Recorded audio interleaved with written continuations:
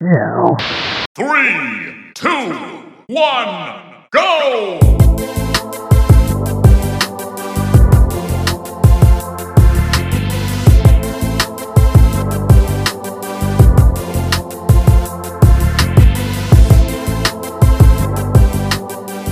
What's going on, everybody? This is episode 64 of the Cool Down Time podcast.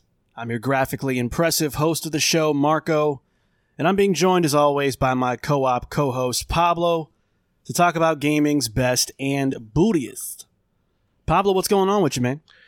Yeah, man, not much. I'm ready to talk about games this week, but I'm constantly checking my Twitter feed just in case any far-right French politician decides to blame me for an assassination of a former prime minister. You know, Man, that normal story stuff is- that you do on Twitter. That story was wild. I cannot believe Kojima was, like, basically targeted for assassination. It's just crazy. I can't even get it out. That's wild to me. I told Pablo offline, like, the only thing that man's guilty of is making bad video games, in my opinion. But, you know. I want to know what that story is, because I bet you it had to be some kind of miscommunication with who the person was and him always crazy. trending on Twitter. It wasn't like one picture. It was like 3 different pictures made him look crazy. Like next to a Che Guevara sign and him wearing like a hoodie looking all suspicious, like, ooh, I'm hiding. Yeah. I'm an assassin. He had an accomplice called Solid Snake that helped him. I'm like, guys. For my brother hit me up. Is like, is this some kind of weird marketing for his new game? I'm confused as to what's happening. I'm like, no, this actually happened. He's like, what the hell? That's a shame that question is somewhat legitimate to ask, though. Like, it's a fair question with this guy. This guy's wild, so I'll believe anything at this point. But yeah, pretty much, yeah. We're not going to be talking about that, but we will be covering our first impressions of Overwatch 2, God of War Ragnarok's official release date, 5 games we were excited about that let us down over the course of time that we've been gamers, and much, much more. But Pablo, before we get into the episode, we have a little bit of housekeeping to do. So look, here's the deal. I think, not too long ago, me and Pablo decided we wanted to do 2 episodes a week. We thought that'd be a great idea to kind of, stay in your FOV, as our slogan states, for more of your week as possible. I think the problem is that a lot of you guys had a hard time keeping up with the 2 episodes a week thing from what we saw. And so we want to make it easier for you guys to, get through our episodes and just keep it simple for you. So we decided to go ahead and go back to just having Monday only releases for now. Not saying that down the road that might, it might not change again. It might. We'll see how it goes in the future. But for right now, we don't want to overwhelm y'all with episodes and then create a backlog of Pablo and Marco talking about video games to stress you out. So, and we're not averse either to drop in a surprise episode through the week if something really comes up that we have to really talk about. One of the examples I told Marco is like, I think God of War Ragnarok comes out the 9th. Which is like a Wednesday, so maybe we'll have something that weekend to talk about before we bring it up on Monday, just like to kind of just be specific and be in the conversation and in the moment. But yeah, it just became too much for them, and honestly a little too much for us trying to keep that up. So like Pablo said, it's not a hard rule. We'll just kind of take it as it comes, and if anything big happens, we're obviously not going to make y'all wait too long if we have to cover something. If it's like a crazy acquisition or something like that, we'll get to it. Don't worry about it. Which we've done in the past. Yeah, exactly. So, but that's kind of what's going on for now. So just keep an eye out for us on Mondays from now on. To that point, if you like us and want to keep in touch with the podcast and subscribe to us, you can do that on Apple Podcasts, Spotify, and other popular streaming apps. We're there where you need us and when you need us, so there shouldn't be no problems. And we're not overwhelming you with too many podcasts a week now, so shut it up. Just shut up. Stop complaining. Shut it. Exactly. And you could also shut up and follow us on Instagram at Cool Down Time Podcast if you want to stay connected with us in between episodes. But other than that, shout out to our new and returning listeners for checking out this week's show. We hope you enjoy it. And speaking of which, let's go ahead and kick things off with loadouts. All systems nominal. Loadouts ready. All right, so we're playing some games, but forget all that. Overwatch 2. I don't think it's much of a surprise that me and Pablo are pretty big Overwatch fans. We talked about it in a good amount of episodes throughout the history of the show. And when the beta of Overwatch 2 rolled around, I was peer pressured into playing it by Pablo because he doesn't send you the code. Because Pablo does not understand the concept of I'm just going to wait. Because that is not in Pablo's gaming DNA at all. It is now. That's in my life DNA. Fuck that. So out of nowhere, I got a beta code, and it's right there. I'm not going to turn it away. So I'm like, all right, fine, I'll do it. And so me and Pablo have been putting in a little bit of time playing the beta, and we have thoughts. Yeah. Okay. So Pablo, I think there's a lot of ways we can sort of unpack this, but I guess I'm going to leave this a bit open-ended and sort of get your high-level thoughts, and then we can kind of get more granular as we go if we need to. But what's your overall take about this beta and what it's indicating to you about the final release later this year? Yeah, I've gone back and forth with kind of my overall opinion. I think on the onset, Overwatch 2, I really enjoyed it. And then I went through a period there where I played a little bit of Overwatch 1 as one. I'm like, maybe I don't like it as much. But I think I've come around to just embracing Overwatch 2 for what it is. And I think that the core of the game is still there. And so that's why it's still fun to play. But I would say, and I've seen a lot of YouTube videos that they say it's just more Overwatch, and a little pushback on that. There is differences enough to where people can love Overwatch 1 and dislike Overwatch 2 for those differences. I think pacing is one of them. I don't know how much you want to get into that right now. I just want kind of my thoughts. Just go high level. We'll definitely talk about pacing though. I got a lot to say about that. Yeah, I think we'll talk about that. And I think that the character reworks for my mains, they worked out really nicely. I think they work out really beautifully with the actual pacing of the game. And it really kind of makes the people that I play, which is Cassidy, D.Va, I think it makes them fun to play in this iteration of Overwatch 2. I don't know. I couldn't tell you about the other characters if their play style works out here. I know there's going to be other reworks on other characters that are come down the line. I think the hot button issue here is the 2 in Overwatch 2. Is it really a sequel? And, it depends on what you think about the meta of a game and how much that really has to change. But overall, I would say I really like where Overwatch 2 is at its beta form. I am disappointed with the news that Overwatch 1 will eventually go away. I do think that they're different enough to where the 2 can exist, but I understand for the sake of supporting the game and having people work on the game why 1 has to go, and I'm sure that they'll bring over that version of that game into Overwatch 2, and they're already doing little things with like the team up mode where you can actually still team up with 6 people and have people tag in and out depending on each round, which is super dope. It's not implemented in the beta, but it's something that's coming to the game itself. As for everything else, like Marco said, I think we'll get into that in more detail. So Marco, what do you think about Overwatch 2 beta? Yeah, I mean, it's been a really perplexing experience for me. Just overall, I have really been thinking about this beta for a while. Right after first playing it, I haven't really stopped thinking about it too much because I can't really tell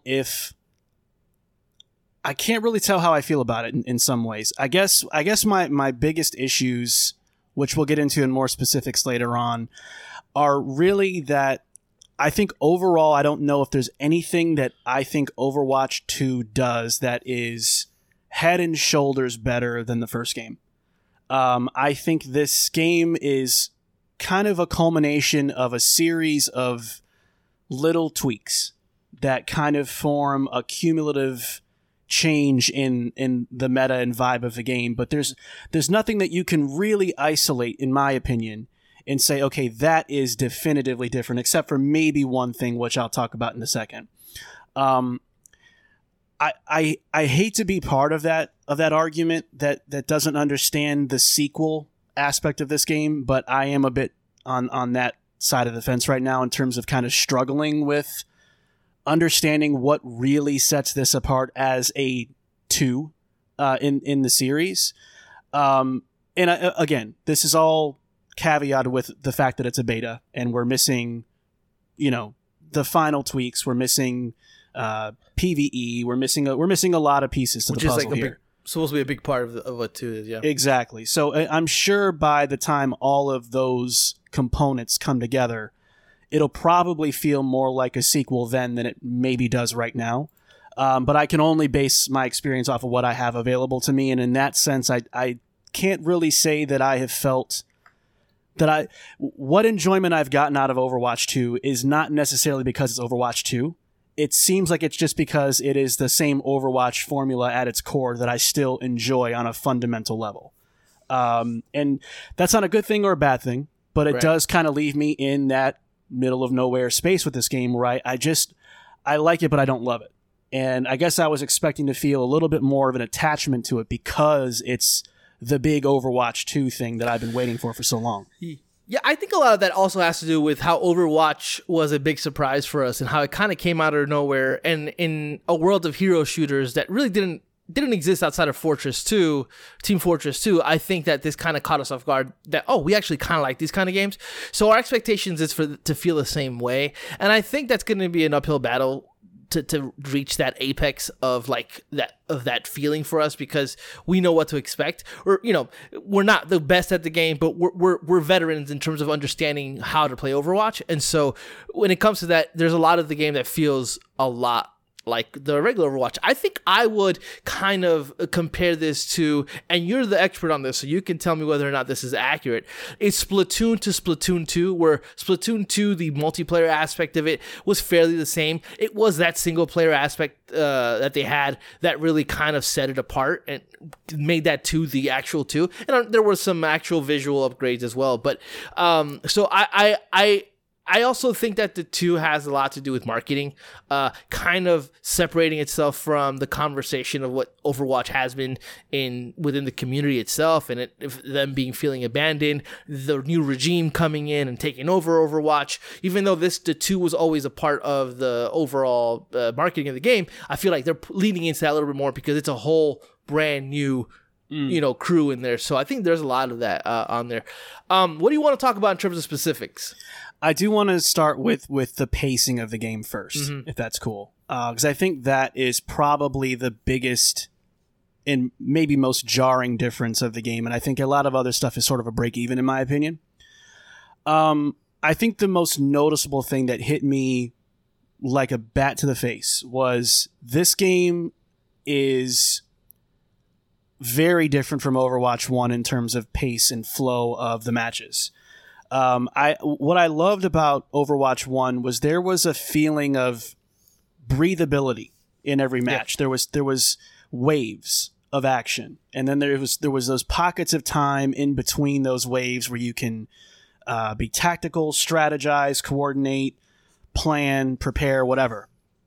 And I'm not saying that there was a bunch of time to do that, but there was enough time to kind of stop and gather yourself, see what your team is up to, who's got ults that are ready, blah, blah, blah. In Overwatch 2, I feel like it's a very crude and more frenetic and visceral version of that. And there are a lot less of those windows of breathable time to be tactful and strategic.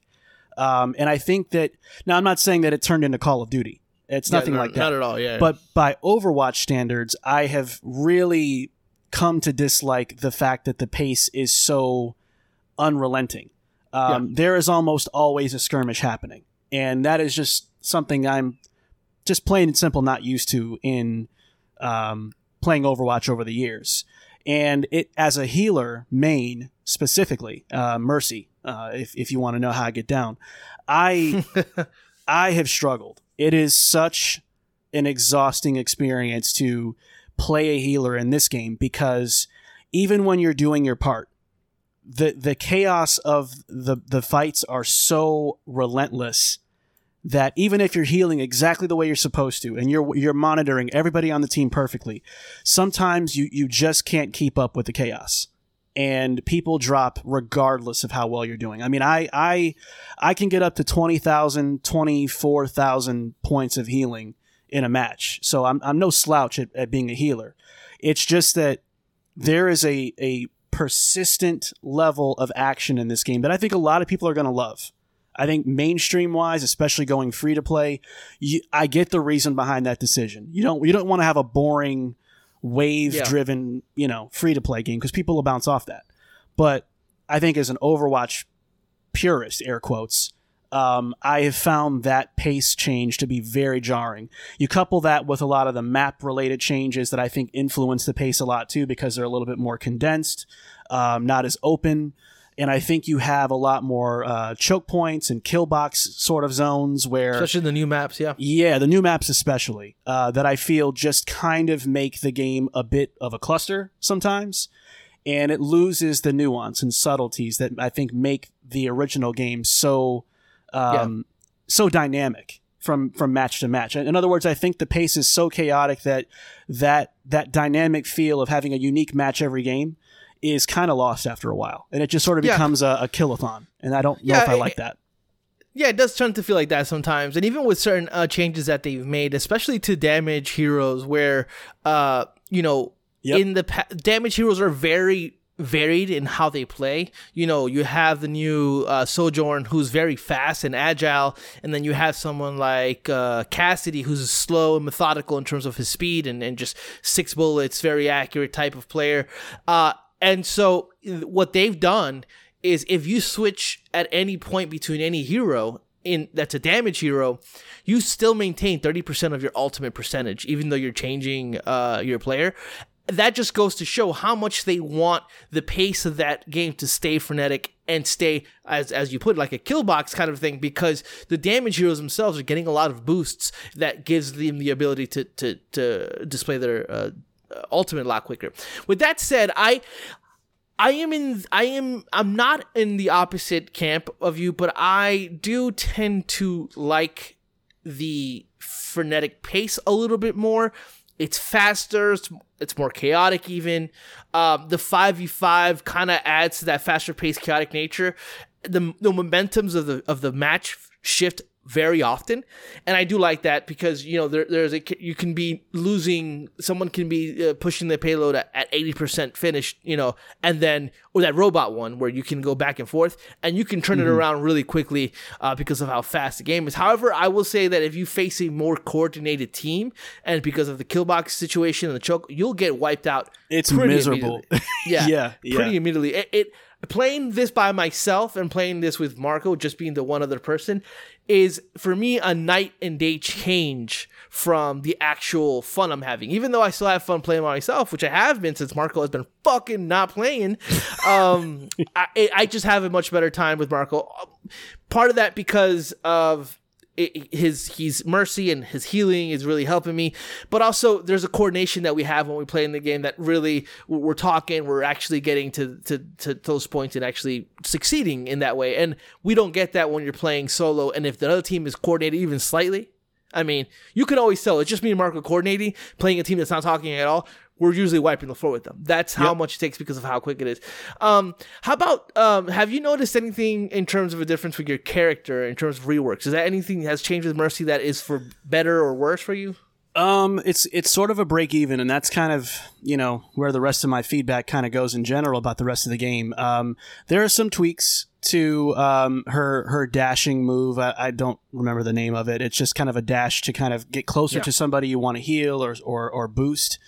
But there's now this like bunny hop kind of thing that happens automatically after doing that, which in some scenarios can be extremely helpful because it gets you airborne and gets you away from the line of fire of a lot of people. But depending on where you're located in the map, it could also be a detriment because then you're just literally clanging your head against the wall or a ceiling or something and going, oh my God, I can't even see where I am now. And so you lose all position of where anybody's at and you just end up getting mopped up. But to me, it's been kind of a break even. I haven't really seen out of the heroes that I've played, at least, anything that to me was definitively radical in terms of changes. It was just, again, more of that fine tuning stuff that I think only time will tell how great of those tweaks actually are with the bottom line. Yeah. I mean, I know they're already making edits to a lot of those things out now, so we have a lot more of that to look forward to. But I don't think anything has really struck me as being terrible or awesome in either way, just off of who I played, though. So I can't say definitively across the board that I hate it all or I love it all. So how about you? Yeah. Yeah, I think Cassidy players, a lot of them were very much into this pacing of throwing the concussion grenade, stunning a player, and then doing the LT, which is the fanning thing where he empties out his entire clip on somebody. Yeah. And that was insta-kill if you got that right on. That you can't do that anymore. Because that in the game, in Overwatch 2, a lot of the people who had moves that stop people dead in their tracks no longer have that move. So players are constantly moving. So now he has a magnetic grenade that you throw, attaches people, does some DPS on some damage.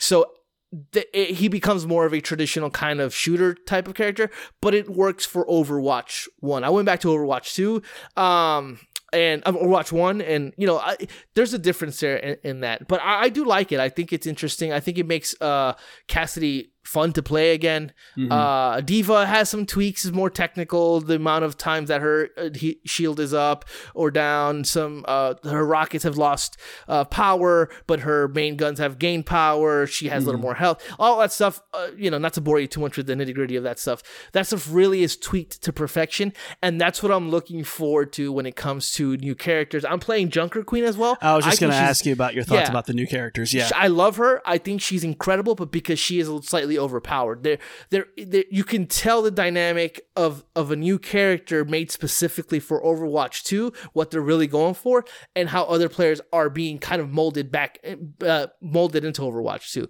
So Sojourn and Junker Queen are very fast, regardless. One's a tank, and one is a damage hero, but they both are quick.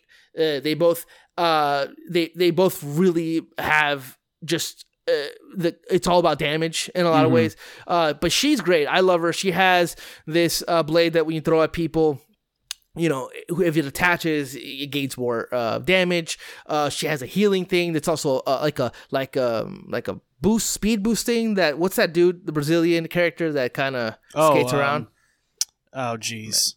Starts with Lucas something? Yeah. That's it. Wow. I don't know why I'm blanking out right now. Man, we're sorry, guys.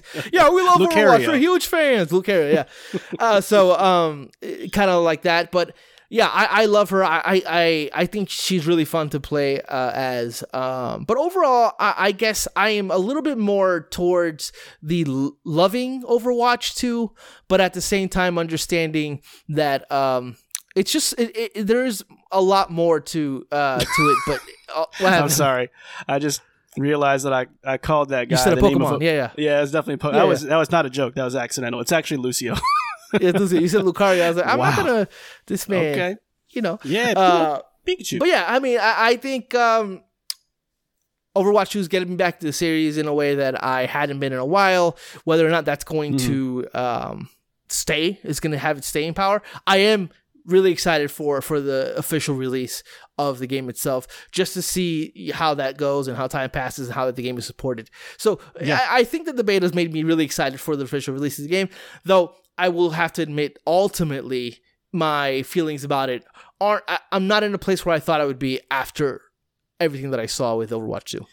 Yeah, I mean, for me, final impressions of the beta, to me, I think just in general, I think there's a way to make what's old feel new again when it comes to a sequel of a major multiplayer game like this. I just don't think that they have quite found what that is yet. I think they have a good gameplay foundation, albeit very familiar, and I think they have a suite of tweaks and changes and refinements that I think for the masses work out really well. For some purists, maybe a little bit tricky. I just think that what's missing here, and I hate to get this ethereal, but it's missing some kind of spark. Je ne sais quoi. A little bit of that. Yeah. I don't know what, and I wish I can sit here and tell you what I think that should be or is or isn't. I really can't, and I know that sounds really douchey. It's just that there is something that feels very muted about this game, very kind of rudimentary and meandering that I'm a bit disappointed by. I guess I was expecting more of something that feels punchy and feels like it's more of a refined experience. And this is part of the reason why I hate playing betas, because I don't want to start talking like that about a game that's technically not done and not feature complete. I don't think there's going to be much difference. But I was just going to say, I think this is a pretty solid indication of what the opening months or maybe even the first year of Overwatch 2 is going to be. And I think if that's the case, then I think that there is a bit of a letdown here. It's not massive. It's not catastrophic. I don't wish this game never existed, but I just feel like this game is missing some things that could have really pushed it to a next level that makes it a clear jump in quality overall to Overwatch 1. And I don't feel like it has that jump in it right now. Are you excited for the official release in September? Yeah, I mean, sure. Yeah, I mean, I'm gonna be there. I'm gonna be into it, and I think I'm ready to give. I'll be ready to give that game more of my time and attention than this, because I don't feel like there's a lot of things to really worry about right now while everything is still sort of in pencil. But I'll be there. I'll be there, and I'll be in it. Yeah, I would feel like sinking time into the beta, any more time into the beta, or any significant time into the beta, just feel a little bit kind of, if we do get into it, it's gone in a couple of days anyway, so it's just one of those. Yeah. And the other thing is, I don't want to start comparing beta to final release. I want to still be able to compare Overwatch 1 to Overwatch 2, without the beta sort of tainting me in some kind of weird way. For sure. But yeah, otherwise, we'll be back to talk about it when the final release is out there. But we'll move on for now. I'm kind of feeling you on the waiting on betas aspect of it, because I played the Halo beta and I was super into Halo, and then Halo proper comes out and I just fell off of it, whether it was fatigue, whatever the case was. It was pretty much the same thing. And now playing this, I've been playing a lot, not as much as I would want to play, but I'm kind of stopping myself from playing just because I don't want, like you, I don't want it to taint it too much. And also, I don't want to get too excited and be like, I'm so into this game now, and then it go away, But, yeah, exactly. Yeah. Yep. All right, man. Well, let's go ahead and move on to the other games that we have in our loadouts really quick. I'll just cover mine real fast. I finished Neon White. Rolled credits on that the other day, and incredible game. I think at around 3/4 of the way through the game, I think it does kind of get a little annoying and starts to lose some of the just the fun inertia, and it becomes a little too much of a thinking man's, jumping puzzle game after a while, and it sort of loses some of that flow that I really loved about, the game leading up to that. But then the end of the game really does come back in a good way and brings a lot of that back. And the boss fights are really good. That might be in some end of year conversations for sure. But overall, I loved it. I think it's definitely one of my favorite games of the year. And I still highly recommend it for anybody who is jonesing to play something on their Switch right now. That is certainly worth your time, for sure. Yeah. So what do you got?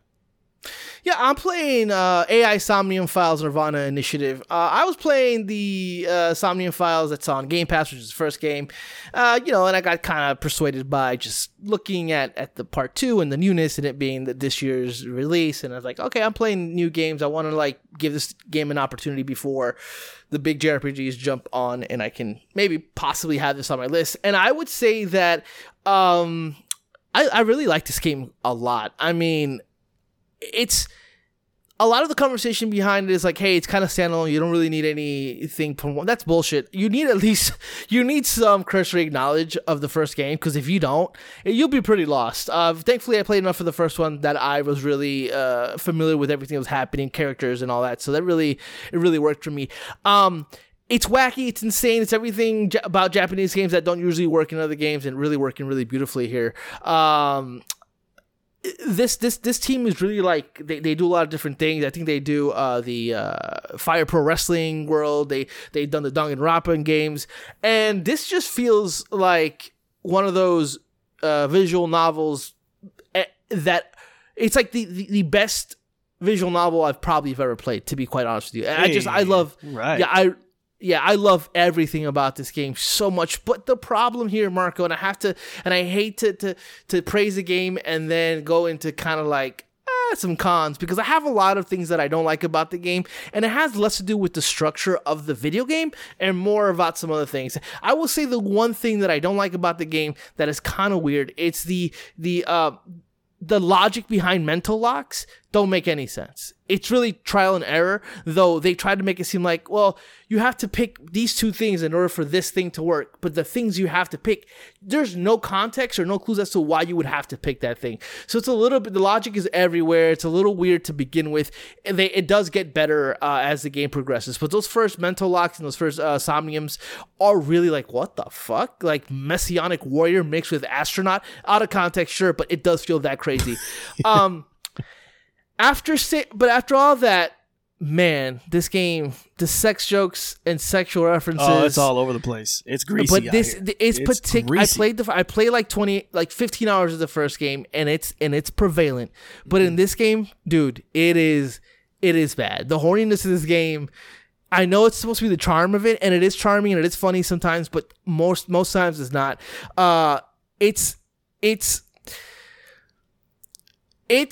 Bro, they're look. Some jokes aren't even like double entendres. They're like straight up talking about fellatio or something of that sort. 100%. The act of rub. There's a thing you have to rub a statue's dick area in order to turn it on because it's a computer. Like after a particular super dope scene that I saw, like the reenactment of a crime, then this person talks about the man's penis that has no use unless it's erect, like, and it's like that's out of context, out of nowhere. That's exactly how the game feels. Conversations that are like, oh, don't worry, I have other holes, and it's like a wink, like it's all the time in the first half of the game. It's constant. It's bad. It's not even written well. It's like really, really bad.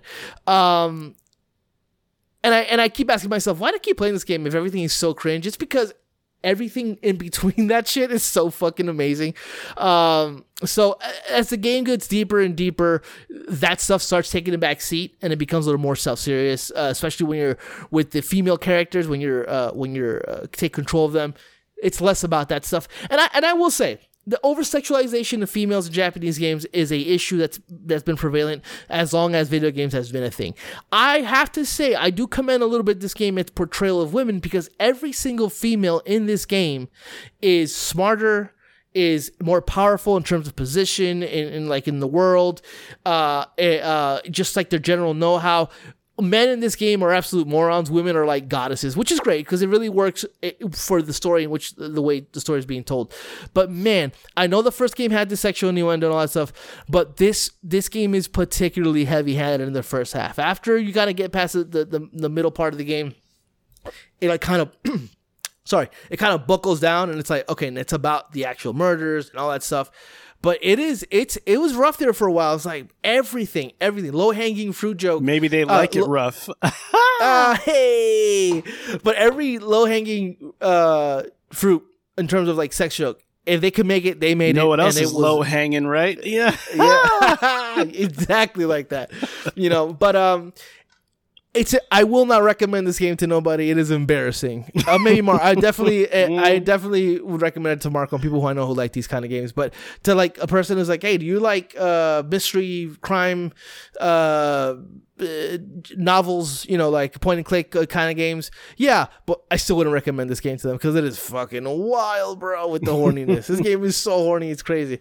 But yeah, man, that's it. I love it. It's probably gonna make my top 10 of the year. It is so fucking good, man. I know it's gonna make my top 10 of the year. It's so good. So I'm looking forward to finishing that. I'm probably gonna have to skip Xenoblade Chronicles 3. Just to kind of get through this game's like 30 hours, and I'm like halfway through it, but I really want to put some time into it, and I think I want to do Soul Hackers instead. So, but yeah, we'll see what happens there. I'm glad it's got top 10 material kind of written on it. It does like to be on top. Let's go ahead and move on to the second segment of the show. And that is the new segment of the show that we call Hit Points. For breaking news, rumors, and booty juice, it's time for Hit Points. All right, so we got 4 news items we're going to run through in this week's episode of the show. Let's start with Hit Point news item number 1. In a 30-second CG trailer, the release date for the highly anticipated God of War Ragnarok has finally been revealed as November 9th, 2022, which debunks long-running skepticism and concern that Santa Monica Studios' next title would slip to 2023. So Pablo, now that we finally know when God of War Ragnarok will come out, how do we feel? And what do we want to learn about next? Yeah, I feel I saw some stuff about them really wanting to come out on June 30th, but with everything happening with like the Supreme Court ruling and all that stuff being in the news, I think they wanted to wait a little bit. But I think that them coming out and finally saying the game is coming out is a big relief for everybody involved. I think if this game would have been delayed past the year, it would have been nobody would shut the fuck up about it, kind of like they did with Skyrim, not Skyrim, the space game by Bethesda, Starfield, that's right. Woo, I love my brain. My brain is great. I have a great brain. As for what I want to see, honestly, I kind of want to see a little bit of gameplay, not to judge its graphical fidelity or anything of that sort that's been going around, like the same animations, but I'm generally curious about how the game is going to show off Midgard and its surrounding areas, and how Atreus and Kratos are going to play in tandem. I'm interested to see that. Maybe some new character design. I kind of want to see Thor in game. That's pretty much it. I have no concerns about the game itself, but I'm just curious to see exactly how they're going to go about it. Like, is this going to be more God of War 2018, or are they going to do something drastic to change the gameplay of it? So, what do you think, Marco, that they're going to go like Marcus Phoenix here with kind of a fake out death of Kratos, or are they going to go full on, spoilers here, The Last of Us 2 Joel killing him and then kind of changing the way you play that game completely for God of War? What do you think on that front? I've gone back and forth on that a lot. I think that it's going to depend on really Atreus to determine that, because Santa Monica and Sony are really going to have to sweat that out after this. I'm not sure it's going to happen in this game, but I do think there's going to come a time when Kratos is going to be gone. I think that's going to happen eventually. I think what they have to worry about is, do people like Atreus enough to want to play just as him? Right. I'd be a little nervous about that. I want to see what he's like in this game, but I'm very worried about playing as Atreus. I wasn't a big fan of kid Atreus in the first, in the reboot. I'm hoping I feel different after this game. So it's going to depend on how they develop him as a character. Because I don't want some angsty teenage, dad just died and now I'm rebelling against everybody. I do not want that kind of God of War. So I'm kind of hoping that they don't do anything drastic with Kratos until maybe the next game, so that I really feel comfortable with them passing the torch to Atreus after he's been developed better. I mean, they've been on record, which I don't believe them, saying that this is going to be a 2-part game. There's going to be more. Maybe. Yeah, but I wonder what they'll do in terms of, like, I just don't want greatest hits. Like, I don't want another version of the Stranger fight, which was great, absolutely amazing, but I don't want them to hit those marks again. Like, oh, that we had this moment, let's kind of duplicate that in this moment. It's going to be something similar. Like, I don't want all those things, though. I do enjoy that for what it is. I just think this game has really a hard uphill battle to climb, because it's going to want, if it's just like 2018, more of that, there's going to be a little disappointment there. Just in terms of like, it's more of the same. I wonder how the story resonates. There were so many twists and turns and kind of like revealing who Atreus actually is. Like, what are they going to keep? Are they just going to do that and kind of feed you another fucking like big twist at the end? Like, those kind of gameplay mechanics do worry me a little bit. But I don't think that they would do this game and just do something, a carbon copy of that. I think there's going to be something more. I just wonder what that is, To that point, I think my big thing to learn next, I just want to know what the scope of the game is. I want to know if it's going to be the same kind of size and length to finish as the first game, or not the first game, but the last game, I should say. Or are they going for something bigger? Is it going to be more robust, a little bit more open-ended? Like, what are we looking at in terms of, like, what does, like, a 5-hour window of this game look like? What's the spread between main mission stuff, side mission stuff? What kind of side missions? Like, I just want to get, like, a good understanding of that, and then I'm kind of all right on everything else and as a wait-and-see thing, especially narratively. I wish they didn't do this as a CG trailer, though. That was my only thing. I'm like, that was weird. I don't know if I needed to see CG at this point. Like, you should have just showed some kind of sizzle trailer of the actual gameplay, and I would have been a lot happier. But I don't think that's what mattered right now. I think the release date was just something they needed to get out of their hair so that their staff wasn't getting dick pics anymore. Bro. So, more power to everybody involved that they were able to get this out and announced, and now they can just focus on tightening up the game. And there's still some time to show. I think they might even have a state of play. I know that the first game, they showed this like kind of trailer where it showed Atreus killing the deer, and then it pans out and there's like a dragon, which was the serpent snake, like flying in the air, like, which isn't part of the game at all, but it kind of gave you a in one shot, like all these things are going to be in the game, which is pretty cool. I hope they do something like that. Though I've seen people online saying they're going to MGS to us. Where it's going to be like 2 hours of Kratos and all of a sudden... A time jump or something? Yeah, it's a time jump and you're playing an adult Atreus, or you might even be playing as the other God of War from the game, the God of War that's specific to the Greek mythology, not Greek mythology, to Norse mythology, Tyr. Or something of that sort. And there's a lot of stuff going on with the Sturpin, how it got punched through time, and there's a lot of time travel stuff that they've also talked about. Not Sony Santa Monica, but people online thinking maybe they'll have that. I'm all for that if it's going to kind of enhance the game and the story of the game, but we'll see what happens. For sure. I have a sneaky suspicion that it's just going to be more of the same, and there might be like long periods of time where Kratos is by himself, and we play as Atreus without Kratos. Like that's probably how the gameplay will shift in that way. So we'll see. Yeah, for sure, man. Well, we got a release date for one game, and then we got a delay for another. Pablo, Square Enix, in our second Hit Point news item, has decided to delay Forspoken to January 24th, 2023. In a tweet from the official Forspoken Twitter account, they claim this was a strategic decision with key partners. And that quote, all game elements are now complete and development is in its final polishing phase, end quote. So Pablo, what are your thoughts about this delay, the timing of the delay, and how Forspoken can maybe earn back some of its hype? I think there's two minds to this.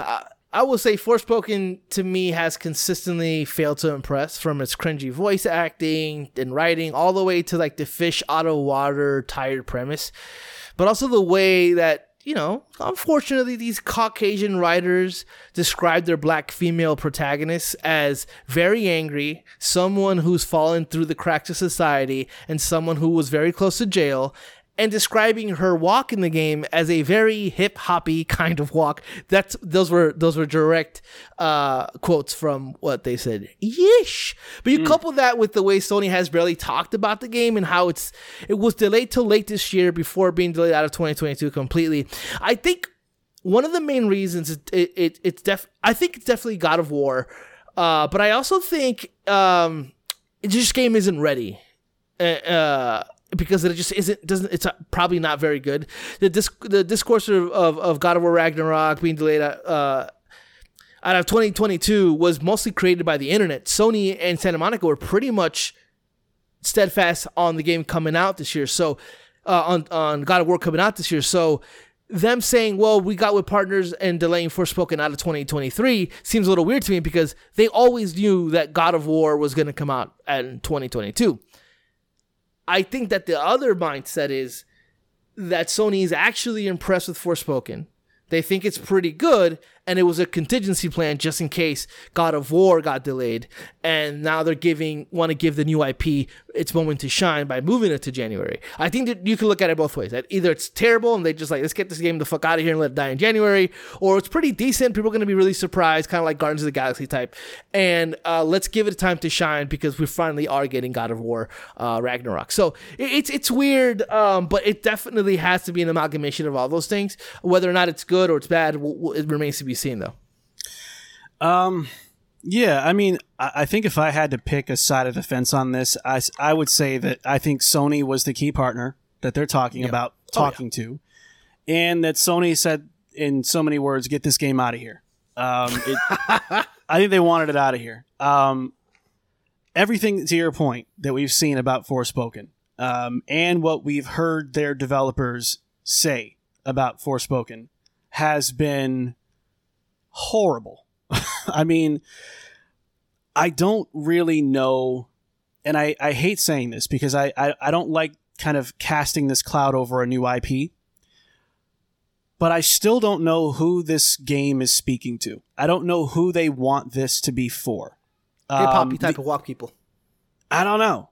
Either that or they just want their own little MCU experience with all the quips and cringy dialogue you get from that, but with their own little twist. And it's just not working. And I think Sony, when they realized, okay, God of War is going to be fine, we're actually going to be able to get it out this year, let's get Forspoken out of here because God of War and The Last of Us Part 1 are going to eat that game alive anyway. There's no reason to have it out this year. Just take a few extra months, get some things polished, figure out a better marketing rollout than this because, I don't know, it's been pretty abysmal and there really hasn't even been much of one. And then let's figure out, how things land early next year. I think to get the hype back, they've got to do a better job of presenting what this game is about, and they've got to make it more likable. I think that there has not been anything likable about this game other than it looks like some of the, the effects in the combat that we've seen look really cool. They look very Final Fantasy and lots of shards and light beams everywhere. Like that stuff is nice for trailers, but how does your game play? And I think they have done a terrible job of explaining what a gameplay loop of this game actually is like and how to make that fun. So I think they really have to go back to the drawing board here and maybe not lead with cinematic stuff because that's already been kind of proven as like bad. Like unless they've re-recorded dialogue or something, I think that's going to be a lost cause. What you can do is you can win people back with having really tight and good looking gameplay. Yeah. I think, and also kind of the way the marketing in terms of explaining the game, it's what it is. They've done a bad job there. Also, the whole like Gary Whitta and Amy Hennig wrote the game, and then turned out that they didn't. All they did was write the premise, and they handed that game over to the two people who were writing the game. That's far cry. That's a far cry from actually writing the game. Saying we wrote the story, kind of like George R.R. Martin wrote Elden Ring. He didn't do anything really, just write some fucking pieces of thing you find and explanations of what that thing is. But I think everything you said made me think of something. I wonder if they really wanted it to die because it was bad. I think they just would have released it this year. Right? Let it die between fucking The Last of Us and God of War. But there might be something to the fact that maybe there is something there where they want to give it a little bit more of its own time to shine. And maybe they think that the game can possibly turn it around. Ever since Guardians of the Galaxy, I've been very skeptical in terms of like completely shutting out a game in terms of based on its trailer, because I mean Guardians of the Galaxy showed horribly, this in many ways. Cringy dialogue, the pieces that they picked out of context, the gameplay looked weird, it didn't look great, visually it looked fine but not amazing. Like all these things I can compare them to this game, and so I wonder if it'll turn out to be fine, but we'll see. We'll see. For sure. Let's get to our third hit points news item. Actually. What? You said for sure, but I said it's Forspoken. Okay. I was half worried that you were going to say I have to pee again, and then I was going to be mad. But let's go to the next one before you actually do have to pee. Mary DeMaria, who is one of the lead writers of the Deus Ex series and the game we just talked about a second ago, Guardians of the Galaxy, has now left Eidos Montreal to join BioWare as senior narrative director for the next Mass Effect. After the disappointment, Pablo, that was Mass Effect Andromeda, the prospect of a new Mass Effect is kind of both exciting and a bit worrisome at the same time. So I think the question is hiring Mary DeMaria enough to put our minds at ease about the future of Mass Effect and BioWare? Yeah, it does a lot in the way of making me feel better about what's next in the Mass Effect series. I mean, it's hard to deny the caliber of writer that BioWare just got. I mean, when I look at some of my favorite games of the last generation, she's responsible for 3 of them. You know, the Deus Ex ones and, you know, Guardians of the Galaxy. And I think she has a really good eye and kind of know in terms of know-how of writing narrative experiences when it comes to character forward narrative experiences. She understands kind of like storytelling through the characters, dialogues, and stuff like that. All that stuff is really, really important in Mass Effect games. You know, character development through conversations. That's always what made those Mass Effect games really, really, really, really dope. And so I feel like hiring her for Mass Effect just feels like, okay, they're getting back to the roots. They're getting back to what made those Mass Effect games super special. And if it's anything like the conversations and the moments that you had on your ship with Guardians of the Galaxy, and those conversations that you had with people in the world in Deus Ex, I mean, this does a lot in the way of kind of making me feel better about this game. I mean, I think they learned a lesson with how bad Mass Effect Andromeda is, and I hope that, you know, this is a step forward into making Mass Effect again. So yeah, it does a lot in the way of kind of calming me down a little bit in terms of my worrisome for the series going forward. Yeah, I mean, that's interesting because I don't disagree with all of the benefits of having her on board. There's no question that her skill set and her ability to create great stories and weave them into video games is top of the line. But if the question is if this is enough to put my mind at ease, the answer is no. And it's a very simple reason. It's because most of the problems that BioWare has had in recent years is not necessarily because of its writing. It's because of how BioWare is managed. From top down, I think they've had a lot of really bad years of kind of leading their own team astray and really taking great talent and not really knowing what the hell to do to make a great game with them. And so I'm a bit worried that even though this is a great pickup and this can only mean hopefully good things for the next Mass Effect, the problem is that how is this person going to be managed by the people on top at BioWare? Because that's been historically the problem. We've had Casey Hudson in and out, and he's kind of all over the map. He's almost like a Todd Howard kind of. Is he the best thing for BioWare or is he not? You don't even know sometimes. And then you have a lot of the stuff that's kind of been reported about BioWare, about the Anthem debacle and the way that they've treated Dragon Age and their own self-perception of having the BioWare magic of being able to, you know, magically put a game together in its final weeks of development. And so there's a lot of ego in that management as well. So if I'm looking at this, you know, holistically, I don't know if this move is really enough to tackle what some of the bigger problems in BioWare are that do trickle down and, no pun intended, affect Mass Effect. So while I appreciate this hire, I think it's a great pickup. I don't know if it solves the real problems that can cause the most damage to Mass Effect moving forward. Yeah, I mean, I agree with that to a certain extent myself. I know that they had that Shadow Realms game that got canceled because it just wasn't doing well. And then that kind of morphed into what Anthem was. And I think Anthem was led more with the money aspect of it, you know, them doing their own destiny. And so that's left a huge stain on BioWare for sure. But, you know, Dreadwolf, Dragon Age looks promising, and I'm putting kind of Mass Effect in that same category where I think BioWare wants to get back to the old BioWare, and by doing having this hire and kind of putting those wheels into motion. It feels like they're trying to do best by its series, and so that's why I feel better about it. But you never know. You really never know. We'll talk about Mass Effect Andromeda later in the show, but those are the kind of things where, man, a game could go bad. It could go wrong real bad and real quick. Yeah, no doubt. All right, so our fourth and final hit points news item is an interesting one. An anonymous insider has reported to Kotaku that Rockstar Games has shelved all remakes to focus exclusively on the development of Grand Theft Auto 6.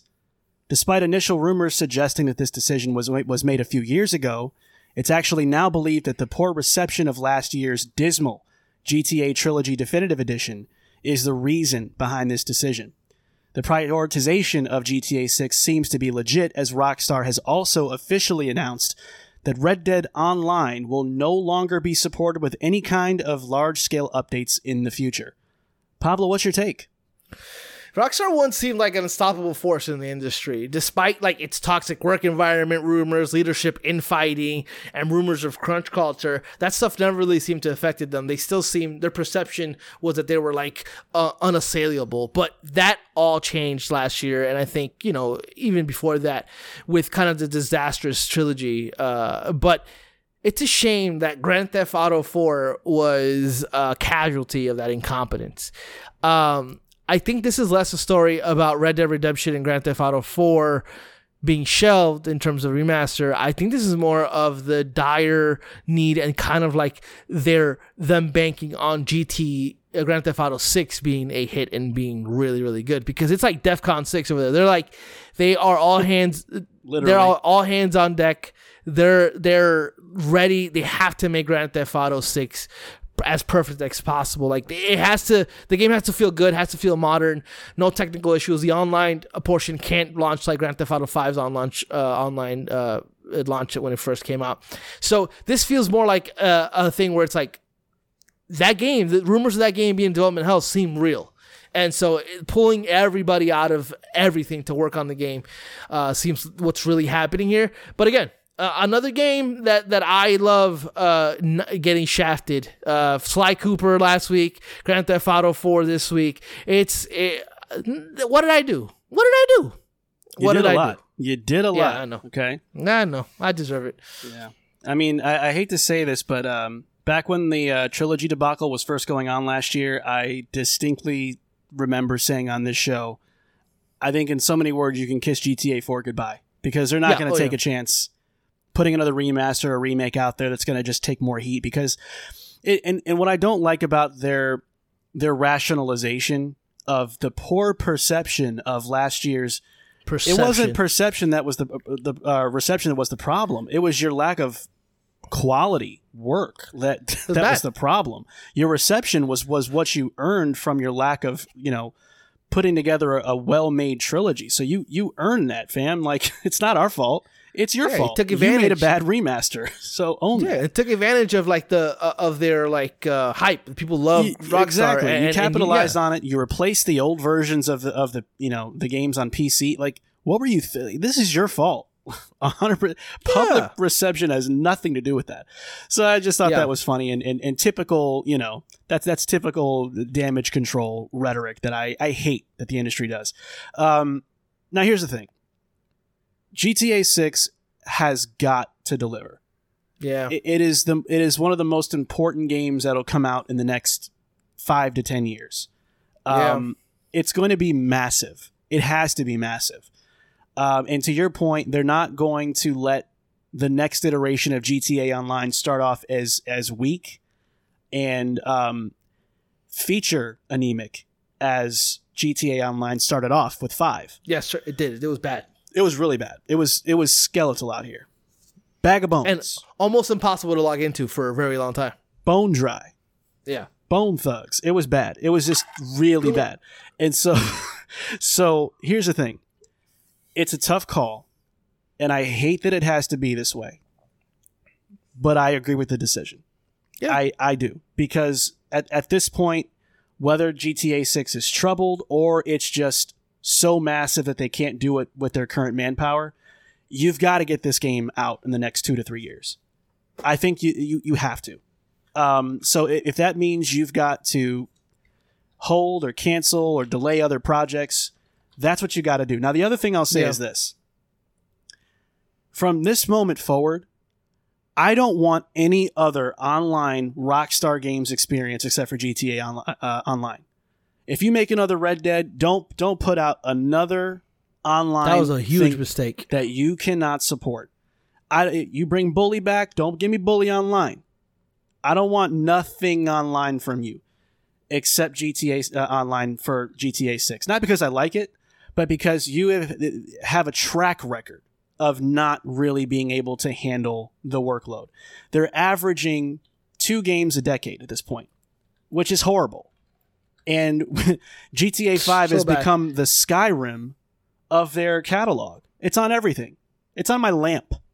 You know what I mean? Like, so at a certain point, like, you've got to get your workflow back on track. And so if that means all hands on deck, do what you got to do. But it's just, it's frustrating to see that as much as I didn't like Red Dead Online, that those fans got left in the dust and never had a chance to thrive with that mode.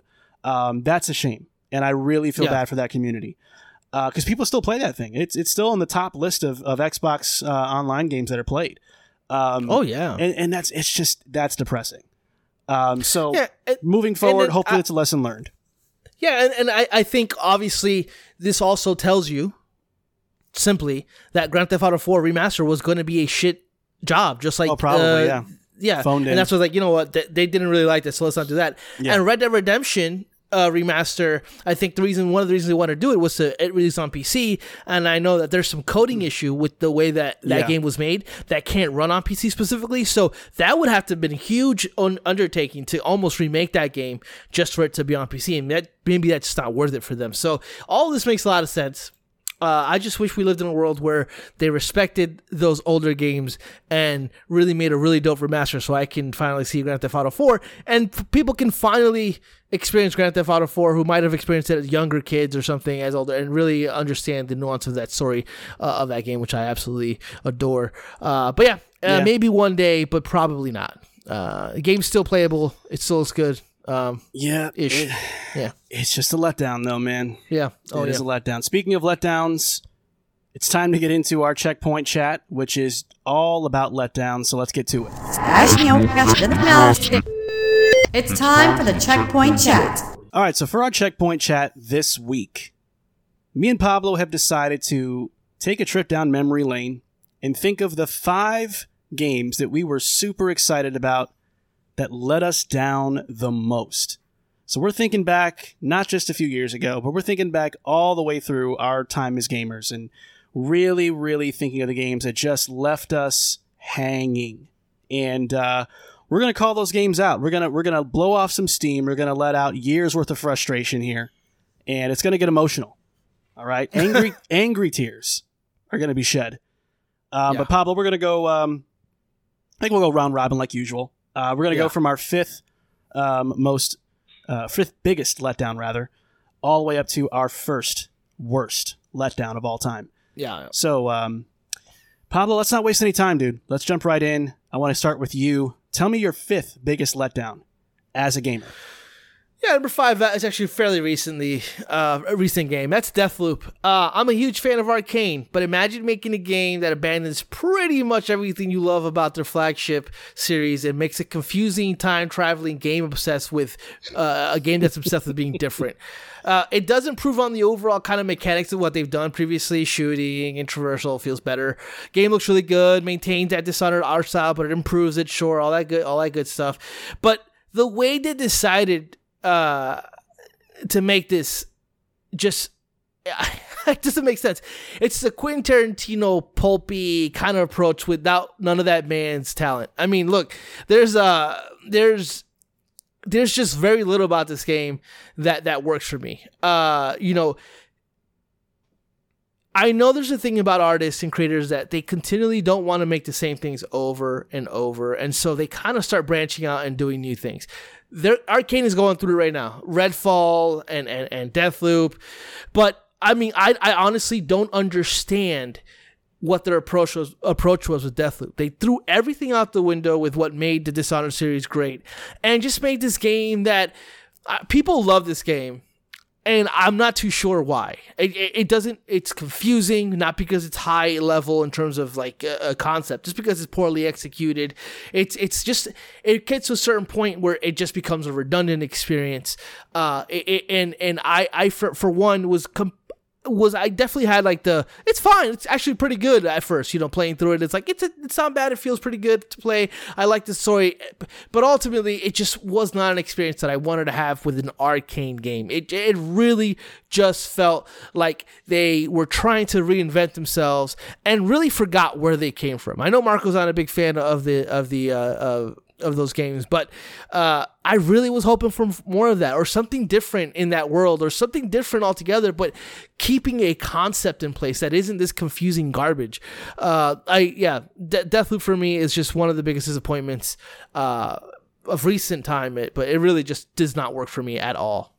Yeah. I mean, I don't know how to say it much better, and I think frankly, it's a weird game to me that just shouldn't have been greenlit, in my opinion. It just feels messy. It feels sloppy. It feels like a concept that really never came together. That's right. I think the marketing rollout was a mess. Like. They had an impossibly and ridiculously difficult time explaining what this game is. Like, they tried their best to do everything they could to say it's not a roguelike, but it's basically a roguelike. And it's like, a roguelike. Yeah, it's kind of is. I mean, you got your little, but it's a roguelike, but it's not because it does this. And guys, every roguelike has that caveat thing now. That's the new chic thing to do. Oh, it's not like a traditional roguelike because this game lets you keep this. And it's like, dude, it's still that. And this is and frankly, even though I don't like roguelikes, this was still kind of the bottom end of the ones that I have played, in my opinion. I just don't like it at all. And it does different things with parsing out the story, and I think it does really cool ways, intricate ways to kind of attaching all the stories, all those story moments. Except the overall story sucks. So who cares? Oh my God. It sucks. So the most uninteresting batch of villains that I've played against in years. And it feels so try-hard. The whole story is revolved around finding them, and then obviously it's the cult and dynamic and stuff. But these bosses were just boilerplate and boring and absolutely shallow in every way, shape, or form. And it was just not exciting to find them, to listen to them talk. There was nothing about that felt great to me narratively. I like the half-baked concepts, the whole invasion thing. All of it. Stuff was just felt bad. Yeah. Didn't like this game at all. I tried with every fiber in my being to say that I like this game. But I don't. I don't like this game at all. And it has a lot to do with kind of my love for Dishonored, sure, but also I think this game is bad. Yeah. No, all right. What do you got? I don't disagree. My fifth biggest letdown in gaming history is a game called Jade Empire. Now, a lot of people, love Jade Empire, swear by Jade Empire. I think ACG, for instance, is a notable name in gaming. He is Jade Empire McGee. And this is a BioWare RPG, for those of you that don't know. It is an IP that came out of the Star Wars Knights of the Old Republic era. It was the next game that they did right after the first KOTOR. Yep.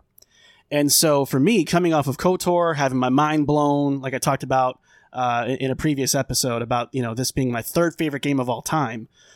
Now you're taking me out of Star Wars, which I'm not even big on in the first place. You're giving me, kind of a whole different original story set somewhere else. It's your own creation. And I believe in your gameplay formula. I believe in your writing, your storytelling at this point. I'm all in. Every preview of this game. But there was also like a Asian bent to it. And for those people who don't know Marco, and I think I mentioned it, this man owned ninja stars. Shurikens. Okay, guys. This is your game all over it. It was Marco Empire. And this thing had such momentum. People forget, like, when this game was in its little rollout phase back in the day, no one thought this game was going to bomb, and it reviewed incredible. It's one of the highest rated games ever. Yeah, I remember that. And I played 9.7 this, IGN, I think, gave it. Dog, I played this game, and this was sleep fuel. This was this was a 30-hour nap. It was just comatose from beginning to end. The game, the combat was abysmal. And they tried so hard to make it, more action driven and to evolve what they tried to do with KOTOR and make it a little bit more interactive. And it just felt wonky every single time I tried playing it. The story was just remarkably mundane, and dialogue was bland and boring, and the characters were bland and boring. They attempted a plot twist at the end that was so predictable that, not that I was expecting a KOTOR twist all over again, but it was like, dog, I knew that like 10 hours into the game, man. Like, why are we doing, like the master turns on the students, like, what are we, okay, fine. We get it. And it was just such a letdown, man. And I cannot, like, the one thing I liked about it was I thought that it was designed well for its time. The atmosphere was cool. I did enjoy that. But everything about that game to me was just comatose. And I don't know why people, we need Jade Empire to come back. They need to bring back Jade Empire. No, they don't. They don't need to worry about that. They have bigger issues to deal with at BioWare than what to do with Jade Empire. Leave that game in the grave. It was boring and it sucked. And I don't care if people are going to be, oh my God, he doesn't understand video game. He's just not a gamer. That game was not it, man. I'm sorry. I had a different experience with it because I don't know what I was doing. I just did not. I didn't know anything about this game, and I think I walked into a GameStop and had just come out that week, and I picked it up and I really liked it, but I didn't love it. I share a lot of the same things that Marco says about the game in terms of its combat and all that stuff. It wasn't necessarily like that experience that I thought I was going to have with a BioWare game, though at that time, admittedly, I probably didn't have the same kind of understanding of who BioWare was, even though I know they were the creators of KOTOR. So, yeah. And in our prediction show, I predicted that they were going to remake this because I felt like maybe the game does benefit from a remake if they kind of overhaul it. But I can understand where Marco's coming from. If KOTOR is his third favorite game of all time, and they announced this game that it's really up his alley in terms of things he likes, and then it being what it was, yeah, I mean, I could definitely see that being on here for sure. Yeah, man. All right, let's move on to your fourth biggest letdown of all time. What do you got? I kind of wanted to omit this from the list because everybody knows this about me in terms of like gaming history, but I just couldn't because it's Horizon Zero Dawn, and the reason for that is because leading up to this game, I was all about this game. A game that seemed promising, had a lot of going for it, interesting concept, post-apocalyptic with like some futuristic bend. They showed conversation trees late in the actual presentation of the game that I was in. It seemed like a game that was like juggling a lot, but they presented it in a way that was really, really great. But the reality was that all those things it showed were half-baked ideas that never really were interesting. Like the story was an exposition dump, just Aloy hanging out by a recording device listening to the story being told to her. The world itself was beautiful and it had interesting things, but it was interested in its own tribal, nonsensical narrative that kind of still plagued its sequel in a lot of ways. The conversation tree ultimately didn't mean much in way of shaping the story. It was just variation of responses that ultimately meant nothing to the particular conversation or overall arcing story. The traversal was far too limiting. The combat was really one note and boring. The game wanted you to become this hunter type of a warrior with a bunch of tools used, like traps and things like that just weren't fun at all to use. A lot of people wanted to defend the game, saying, hey, listen, this game is pretty good, but it's marred by the fact that Breath of the Wild came out like less than 30 days later and kind of blew it out the water. No, this game isn't very good. Thank you. Because this game is very good because the game isn't very good. That's it. I mean, I think that's all of it. I look at the pedigree of this team, and with their previous games, they also had half-baked ideas that never really came into fruition, always showing off incredible gameplay or CGI trailers and never delivering on any promises. And this is by far, Horizon Zero Dawn is their best game, or Forbidden West is probably their best game, but it's a mid-series. It's a mid-series, plain and simple.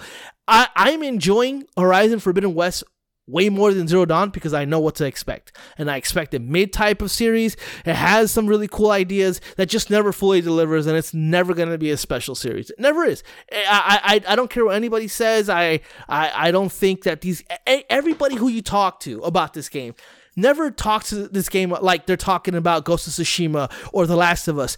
They're all kind of like, it's pretty good. Oh, come on. It's pretty good. Even in their tonality, they're kind of like, oh, you're probably right, but I enjoy it. It's open world retreads. It's just not fun. It's not fun at all. It's fun. It's fine. It's just not what they think it is, in any way, shape, or form. Yeah, I don't disagree with a lot of that. It wasn't in my list or a contender on my list because kind of what you alluded to about Guerrilla. I never saw Guerrilla as that team. They were just not that studio to me. To me, Killzone was a series that never took shape. It never came to fruition. The vision of that series was never even clear, let alone fully realized. It was just this sci-fi military shooter that had nothing, that had no heart, that had no narrative, that had nothing fascinating about it other than some unique gameplay things that it did try to do. So when you take a team like that and you say, well, now we want them to really write us a great story and create a great new world, I'm naturally going to be a little skeptical. Even though they had said prior to Zero Dawn coming out, this was the game they always wanted to make. That doesn't mean anything to me because you wanted to make Killzone and look how that turned out. So like, what does that mean to me? Right. And I hate to be so cantankerous about it. It's just that you're right. This game just doesn't really pull off what it's trying to pull off very well. To me, it's very tribalistic gobbledygook most of the time.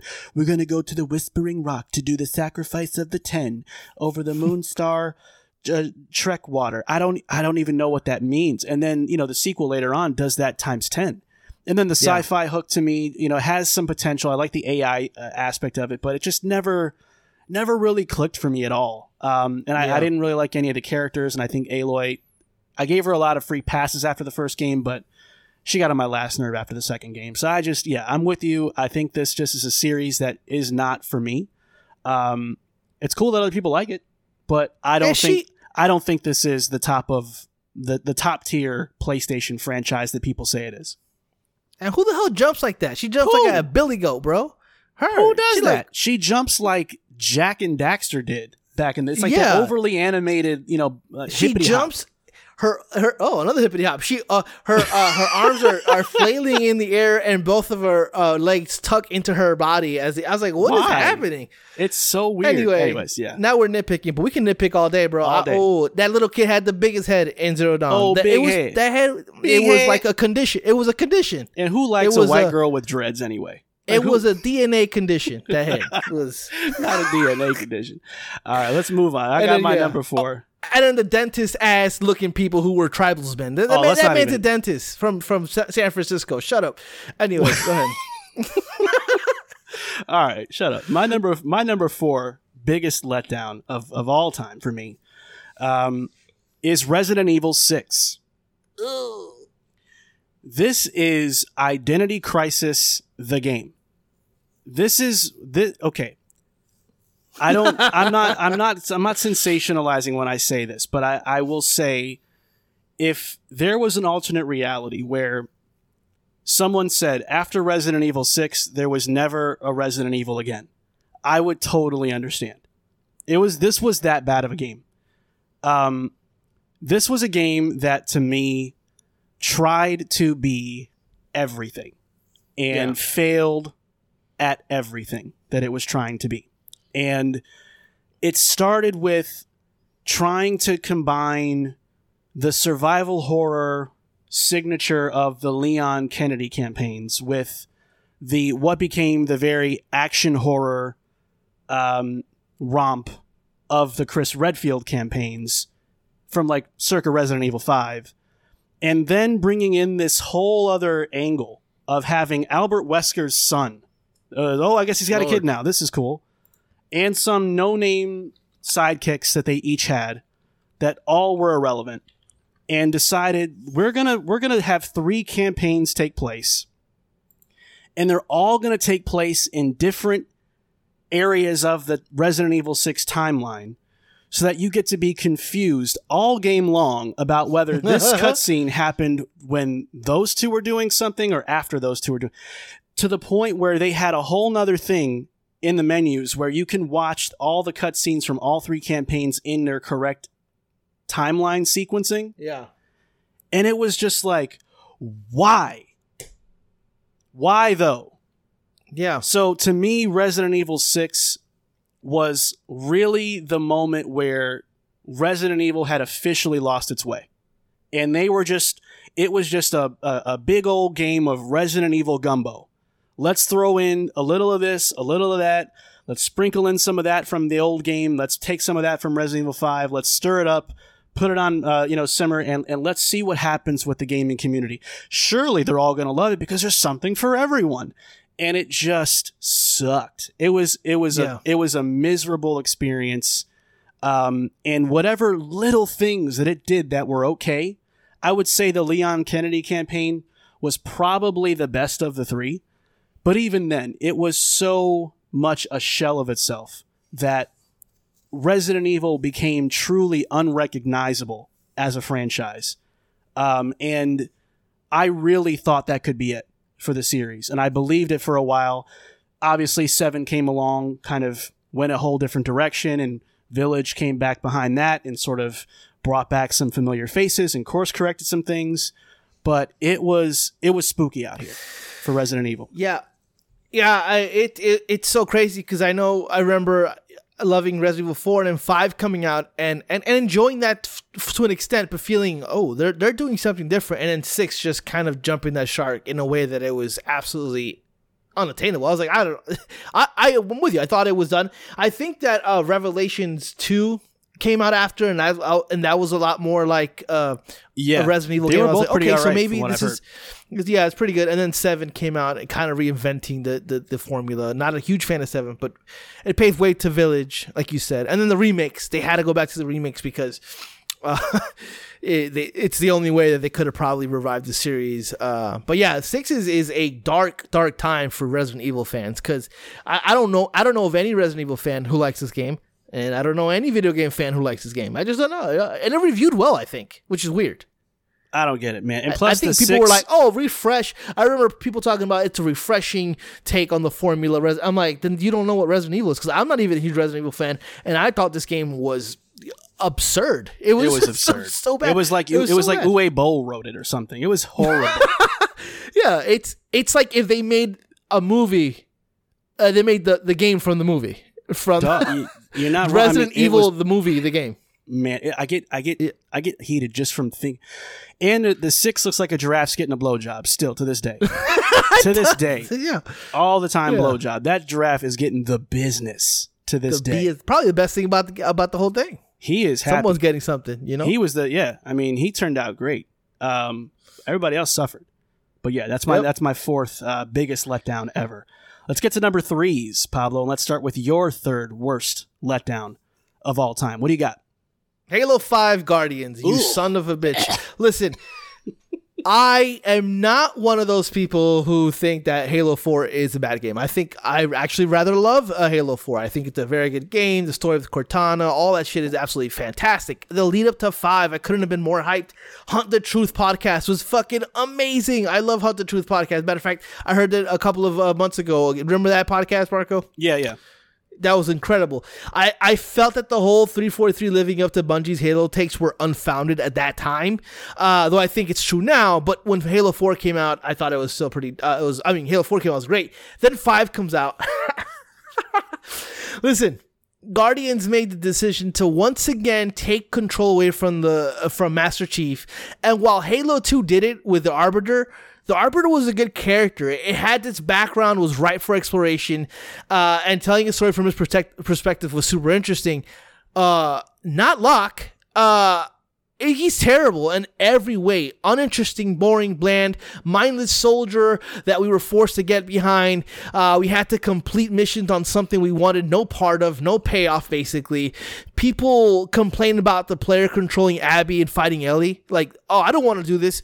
Imagine doing that for half of the entire game. And plus the marketing was a complete and utter lie as to what this game was going to be to begin with. Yep. So you're coming into a whole kind of different perspective in terms of what this game is going to be. And it turns out to be bland, boring, and then you also don't play as Master Chief. And then it takes the Cortana of it all. After the story of 4 and Cortana's sacrifice relegated to a mustache twirling villain that really her entire kind of reason. Yeah, when she had menopause or something, how she get the mustache? She had testosterone.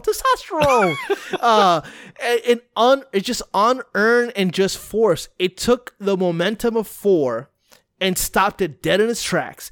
343 was trying to emulate what Halo 2 did. It was their Halo 2, and they dropped the ball so hard. It's never recovered. It's never recovered. We really haven't gotten too much into our kind of turnaround on our feelings about Halo Infinite, but just know 5 was the beginning of the end. Infinite might have extended the life a little bit of Halo, but man, it's never recovered from this. It was such a letdown.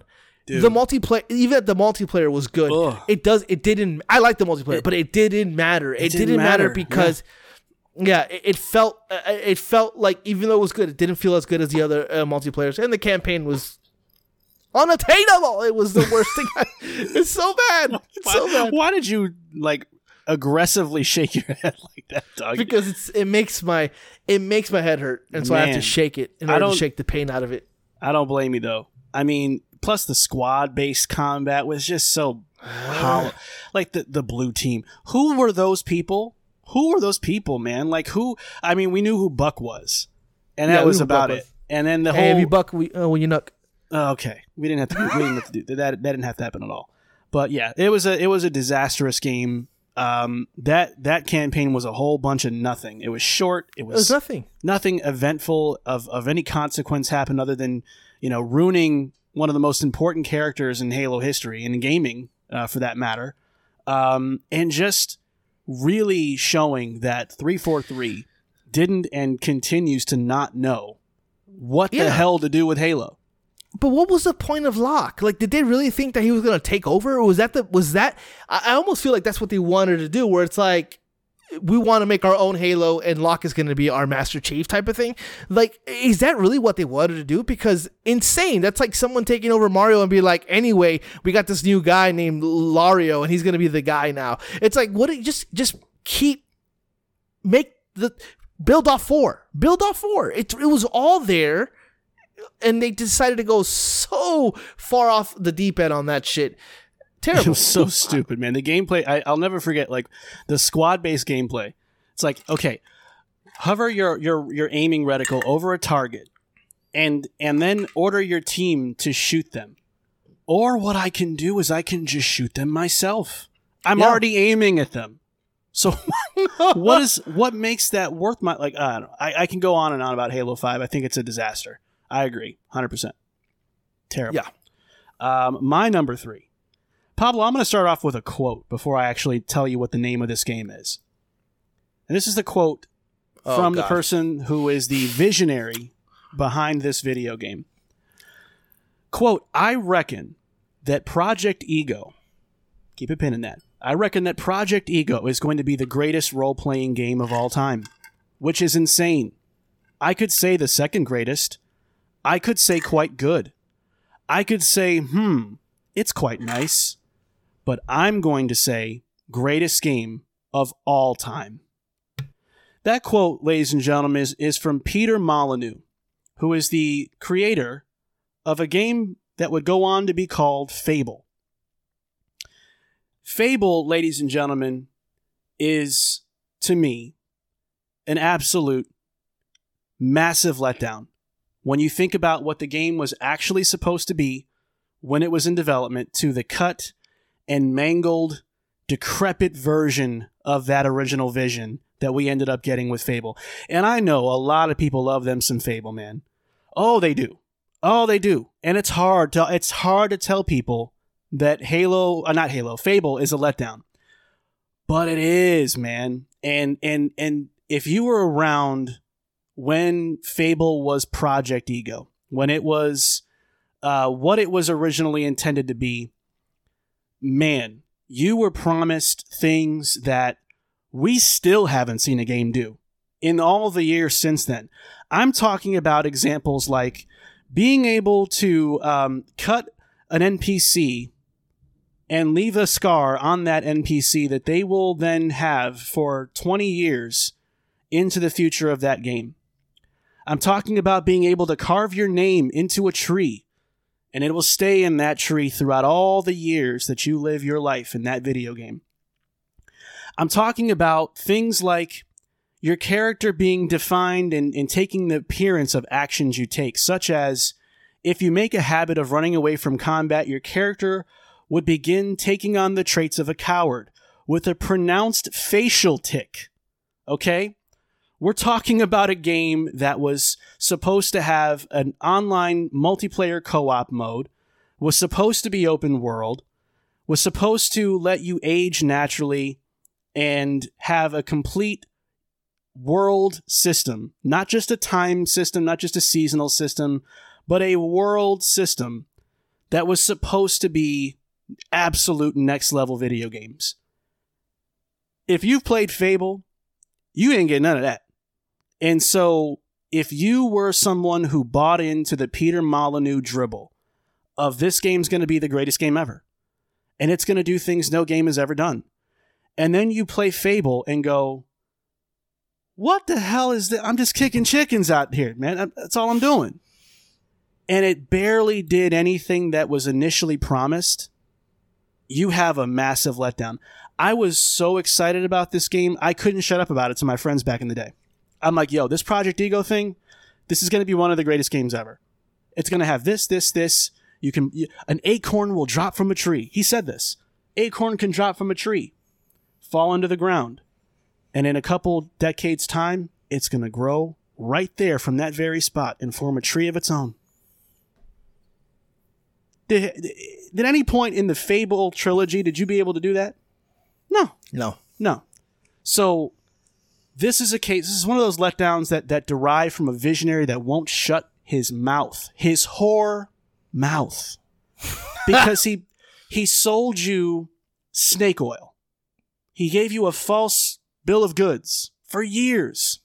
And then when you got the game, it was just this, to me, a very rudimentary action RPG that did a couple things that was kind of cool and quirky and funny, but didn't do anything remotely near what he promised that would make him say it was going to be the greatest game of all time. I say disappointment, to say the least. He went on to do the same for 2 and 3 as well. I almost had Fable 3 on my list of things. But listen, I am one of those people who really like Fable. But everything you said about what he, in terms of setting expectations, it were absolutely true. It's right on. I mean, he just pretty much lied out his ass. I mean, he got really too excited about what he was trying to do and really didn't consult with the experts on what was possible. I think Fable is a great game. I do love it, but I think that it is a basic kind of action RPG at its core. And when you have that and then you oversell it, I mean, it's going to disappoint. I mean, I think a lot of people gave a little bit too much of a pass on it when it came out in terms of it. Well, it wasn't exactly what he said. It wasn't that it wasn't exactly what he said. It was almost nothing like he said it would be. But I do enjoy the games for what it is. But I mean, again, Fable 3 almost made my list because even after I set my expectations, knowing that Peter Molyneux is a goddamn liar, I at least thought some things about 3 were going to be better in the way that he kind of set up your choices. Boo. And it wasn't. He lied. Boo. He a liar. Go ahead, man. I'm done. Yeah. No, that's it. That was your number 3. Yeah, that was my number 3. Yeah. So what's up next on your list, man? My number 2 is a little game called Assassin's Creed Unity. I wanted to do that first, man. That was my job. Look, this is the first time I remember really being burned by an Assassin's Creed game. Unpopular opinion, I guess. I loved AC3 and thought it was a good follow-up to the Ezio trilogy. I really enjoyed Black Flag. So when Unity was about to come out, next-gen only Assassin's Cream. Yo. Ooh, the cream rises to the top. Oh, yeah. Assassin's Creed game. I couldn't have been more happy, obviously. And let's ignore the horrifying technical issues. Yeah, those were hilarious. Yeah. The game itself didn't have an identity. It wanted to evolve the series, but it didn't do enough to change the formula. It just it was really just a hyper focus on the next gen of it all. It was more of like a tech demo with the graphical fidelity and not really much else. And this is the first time that I can really remember where Ubisoft took Unity and started to really overload the map with bullshit. 3 different upgrade points, a bunch of different chests. The game also forced you to do co-op missions if you wanted to get chests to unlock gear, which the game had a whole bunch of gear.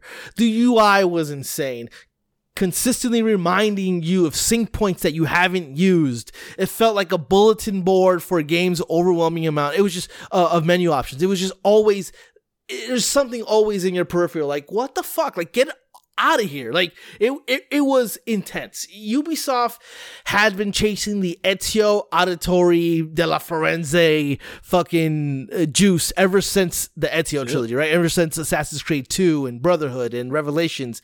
And it never was able to do that. With 3, I think that the stuff that Connor did was okay. It still wasn't that charming kind of Ezio character. They really wanted to do something with Arnaud Dorian. It's a French version of Ezio, except a bigger douchebag. It just wasn't a very fun experience. The story was nonsense. It meant literally nothing to the overall arcing story of the Assassin's Creed, whatever the hell that was, because I don't fucking, the Eden, the garden, it was just the apple of Eden, the orange of Mesopotamia. I don't know, bro. It was wild, crazy nonsense, and this game did nothing in way of rectifying either way. And then obviously you had Rogue that came out on 360 and PS3 before, which is the way better game, which actually had a better kind of story as well. So I mean, now you would hear that like, oh, an Assassin's Creed being a disappointment. Guys, Assassin's Creed was the shit back in the day. Marco, that was Marco's Christmas gift every year. Like that was the. Yeah, that was the game he waited for, let his lady, whoever it was, to kind of give it to him. Her cheating ass. That was a tradition to him. Huh? I said her cheating ass. Go ahead. No, the tradition, these games were it, bro. These games were it, man. They were like the cream of the crop. There were some of the best games I've ever played to begin with. The first one was great. The second one, third, really good games. And Unity, it was the first. Everything you know about Assassin's Creed today that you don't like or like started with Unity. Unity was the inception point of that shit. And I don't like the Assassin's Creed game. I think Origins was great. But ever since that, it's been bad. But Unity is that. What, Marco? What the fuck you gonna say to your smiling ass? If this is Assassin's Creed cream, then as Rick James would say, the milk has gone bad. Unity. That was all Rick James right there. Yeah, you appreciate that. I hate Unity. Did you like Unity? I played about a half hour of that game, and it was a whole lot of You could just tell it was a weird project for them. Yeah. It didn't feel cohesive. It didn't feel like it had a real objective. It just felt like a very aimless Assassin's Creed game, and you could tell that immediately. There was just no real rhyme or reason behind anything. It was just like, Assassin's Creed guys, here's something like that. You like it. It's all it was to me. And I'm like, it's not connecting with me at all. So I bounced off that thing quick. It wasn't for me whatsoever. Which sucks because what was the game that followed it with the twins? Wasn't that it? No, Unity was not it. No. Unity was the one with Unity was the one with the... it was like they tried to build a team. around the next one was Syndicate. That's the good one. Syndicate, the London one. Oh, yeah, you're right. You're right. Yeah, the Syndicate brother is dope. sister. Yeah. I remember. Yeah, that. Syndicate was dope, and it didn't get as much as attention because Unity was so bad. Yeah, and Syndicate is underrated in my opinion. It's one of the most underrated Assassin's Creed games, and I think it ranks highly for me. But Unity sucked, man. It was just so bad. It was just not good. And I hated the French Revolution, all that bullshit they were trying to. It just was bad. But yeah, I feel you. All right, man. So my second biggest letdown in gaming history goes out to Final Fantasy 13. Some of y'all are gonna be like, "You should have said 8. You should have said 8, man. 8's one of the best Final Fantasies of all time. Fight me with your fists." Okay? Listen. 13 was a mess. And 13 was the plague that kept on plaguing. Because not only did they have a terrible game, they ran that hoe back for 2 sequels.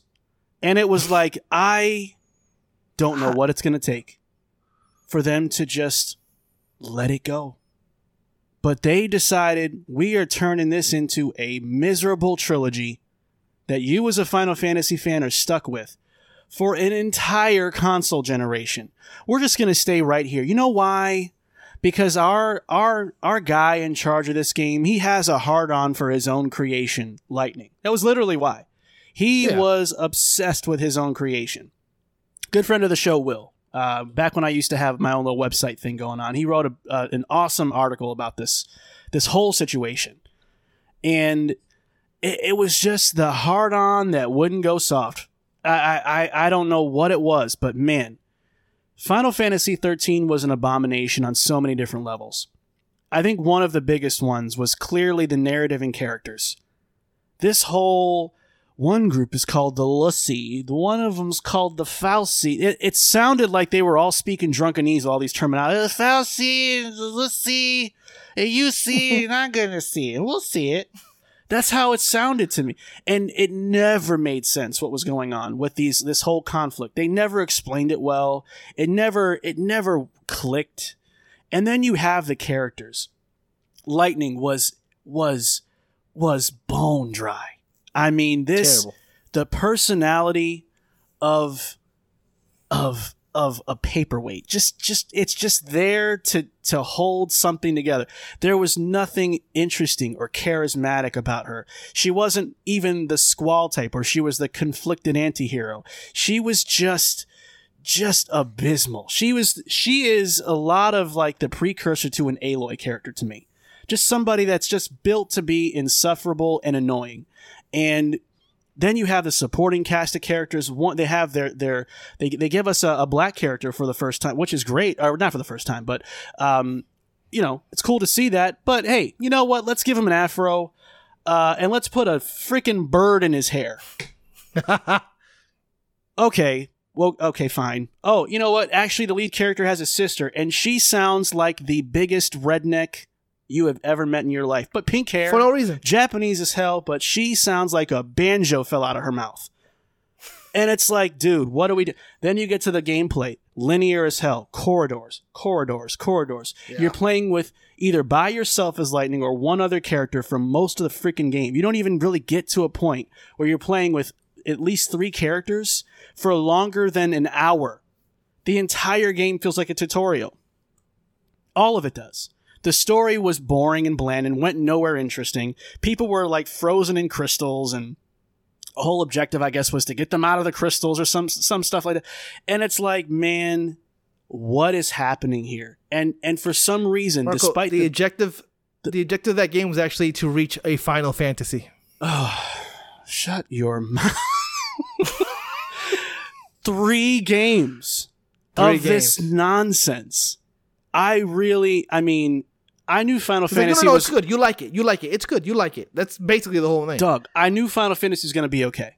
I knew it wasn't like Resident Evil 6 where I was legitimately worried. But I was also like, come on, man. Like, let's move on. We only did this one other time for Final Fantasy X, and even that sequel at the time was just this little girl group thing that they did, which was weird. They were all like... They turned Yuna into an idol. in Japan or something like that, or whatever she was. Yeah. So they had no real traction on knowing how to make a sequel to a Final Fantasy. So let's do that 2 times for this game. God, it was a nightmare. It was a total nightmare. And every time I think about that Final Fantasy 13 era, I just die inside. I die. It's weird how there's even conversations now of people saying the game is not that bad. And I, again, will say that I'm not the biggest Final Fantasy fan, and I can tell you how much I hate that game. It was boring to play. It was bad. It never felt like a Final Fantasy game. Yeah, it was bad. Yeah. All right, man. Let's get to our number ones for worst letdown you've ever had. What do you got? My number one is a game I've talked about previously on this very show. It's Mass Effect Andromeda, the follow-up to the greatest sci-fi RPG of all time, but I wasn't even expecting Andromeda to live up to that. I wanted it just to be good. And it wasn't even a solid BioWare space RPG. What we got felt like a great value version of Mass Effect. Because that's what it was. I mean, not only did the Mass Effect name, it didn't do any justice to the Mass Effect game, it really started BioWare into this weird path of mediocrity, which we talked about earlier. I felt like I was playing a stripped-down version of Mass Effect the whole time, because that's what it was. I mean, they didn't understand what made Mass Effect special. All they wanted to do was kind of emulate the series. Characters like your main protagonist would never had made the final cut of the OG trilogy. I mean, just bland. Like these are these are supposed to be the predecessors to Commander Shepard. What? It's not even in the same bracket of value, let alone the companions. I can't remember a single one. Well, I guess the one that's kind of like this person, the other one that's kind of like the other. That's all they were. They were like shadows of the original characters from the original trilogy. It just imagine trying to make a new trilogy of games from a critically acclaimed franchise, and you jettison them 600 years into the future, completely separating them from a world that already is ripe for exploration. No, half of the aliens that you encountered in the Mass Effect trilogy weren't even there. It felt like a lonesome and empty experience, and they say that's the purpose. I say garbage. I mean, the main antagonist I kind of liked. I don't even remember who that is. I don't remember. It was kind of felt like a little bit of from the first game. I forget. Saren. Saren. It felt kind of like him a little bit.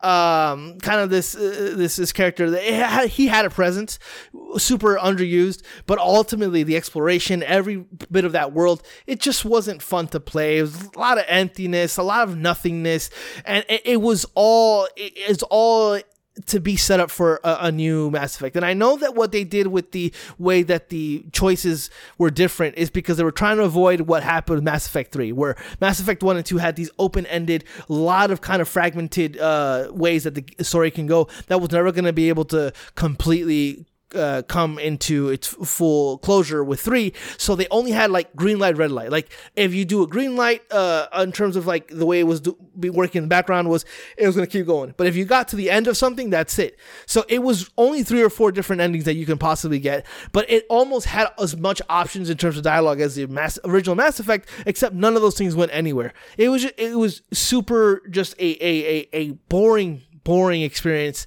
and I don't understand what the hell they were thinking, because it just never felt good to play, never was interesting in any way, shape, or form.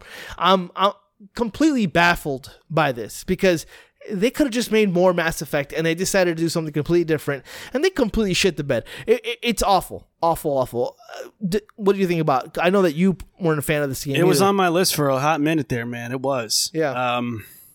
What a forgettable video game. I mean, just, there's moments from the trilogy that are etched in my mind forever as a gamer that I will never forget, always appreciate.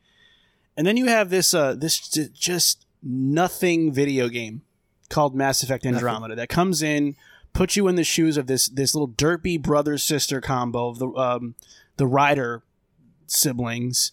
Alex Ryder, yeah. And then they just whisk you off into this mediocre, meandering story.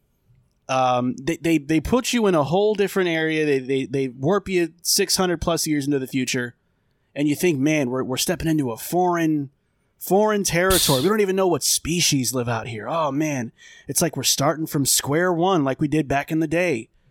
And you get around these people, and it's like one new race. That's it. Yeah. All the rest of them are the same, and technically it's two, but one race kind of like got warped and turned into another that became the antagonistic race of the game. Yeah.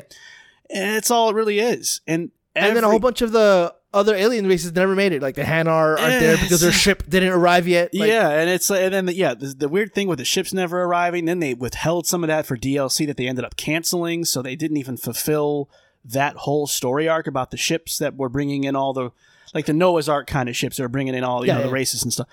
It was just a complete nightmare, and the gameplay was bad. It was fetch questy. Everything looked bad. There was bugs galore. The running animation was whacked out. My eyes are tired. Remember that chick with the dead eye? Yeah. She's bug-eyed, and it was an embarrassment to the Mass Effect name. And they're still feeling, the aftermath of that to this day. Like there's a lot riding on this new game to really undo what was done with Andromeda. Man.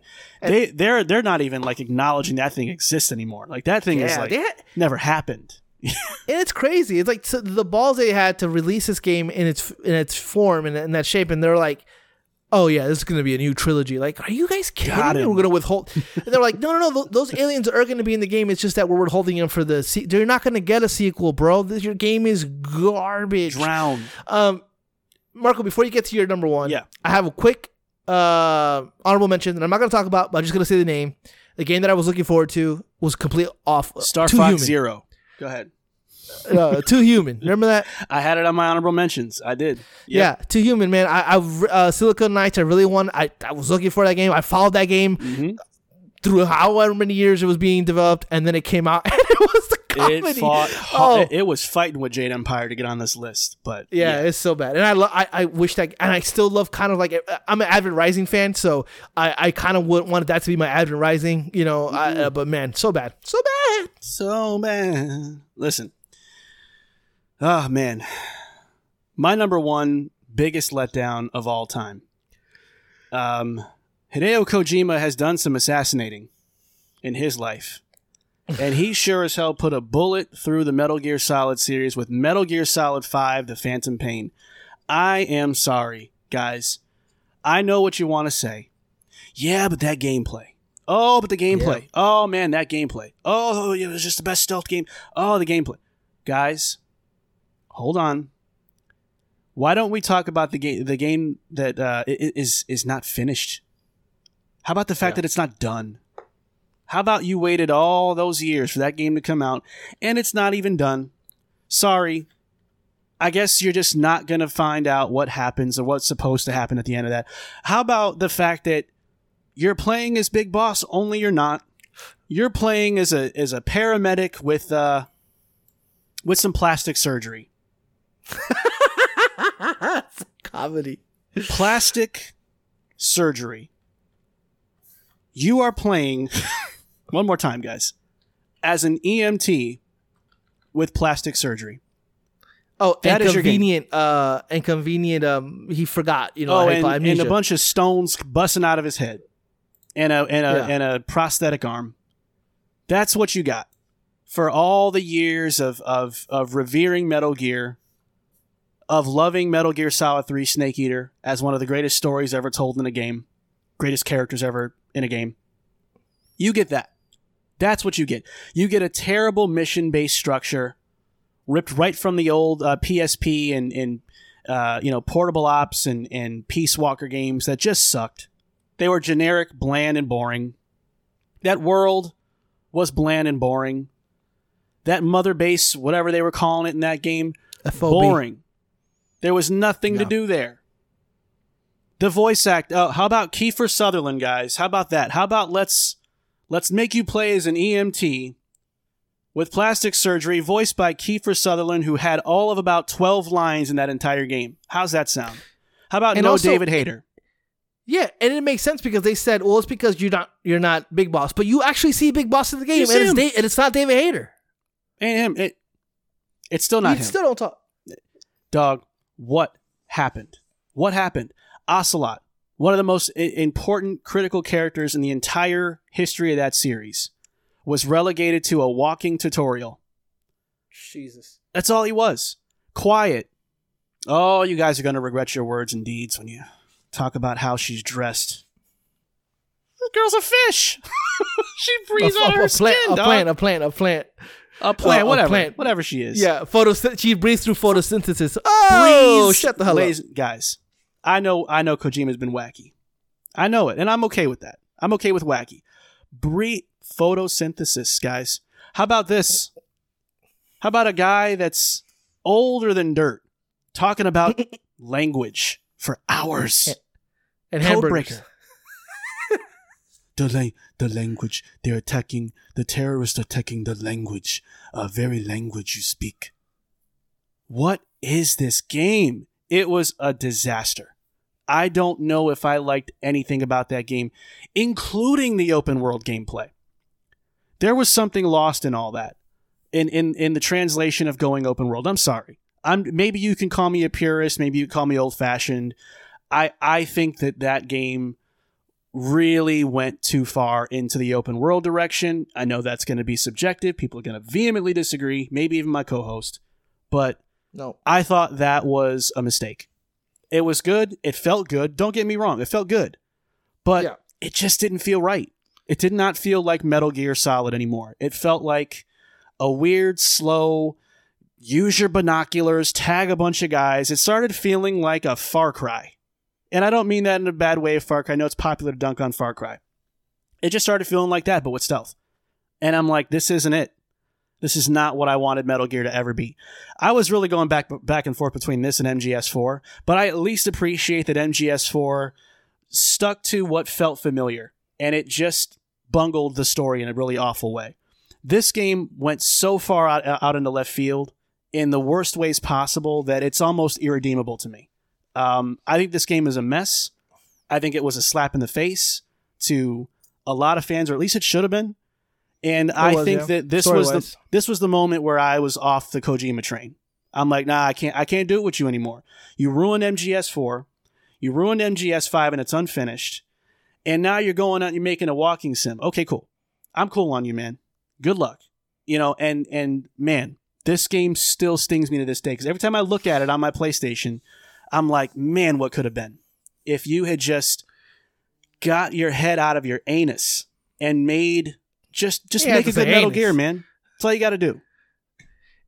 The way that game opens is all promise, right? The coming out of the hospital, seeing all that. That's a great sequence. That's great. It's a classic. Great sequence. Yeah.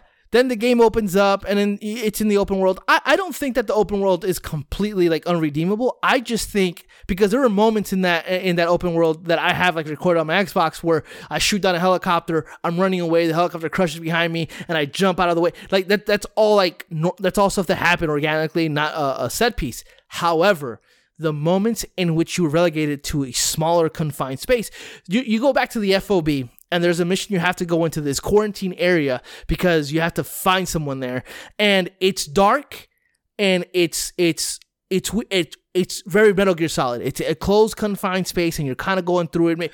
Okay. When I hit that spot, I'm like, oh shit, this is Metal Gear. We got it. Yeah, we're back. This is Metal Gear, and I'm like, okay, cool. We're gonna have moments spread out all over the game that's going to be like, nope, that's the only time that really actually happens. Everything else is relegated to that open world. There are sometimes that you sneak into facilities, but not really. I love the gameplay. I love the open world aspects. I think if they could have married that, kind of like in Elden Ring, where they had this open world, but they had those moments where you go into those bases and stuff like that, and it feels better. That would have been a great marriage. The running joke is, when an NBA 2K game directed by Spike Lee got more cutscenes than a Metal Gear Solid game, you know you done fucked up. Oh my God, I forgot that, because that came out the same year as the 2K with that Spike Lee story. Dog, there wwere full cinematics that were in that game. Oh yeah, and they were going for like the emotional gut punch in the NBA 2K. They had more emotionality in the 2K game than they did in And then the structure of Metal Gear Solid 5 was weird. You go to chapter 25, and then it's to be continued, and then you jump to chapters whatever, and then you have to go back to chapter 30 and it's like, why? What? How? Like, why is it? You can tell that you were just filling the missing pieces in each of those things. And not only is the opening of that game super promising, but I think Ground Zeroes was like a really dope. I enjoyed Ground Zeroes. I thought it was all right. This is gonna be dope because if this is as open as this gets, perfect. It's big, it's open, but it also has its confined areas. You're sinking into the facility. Nope.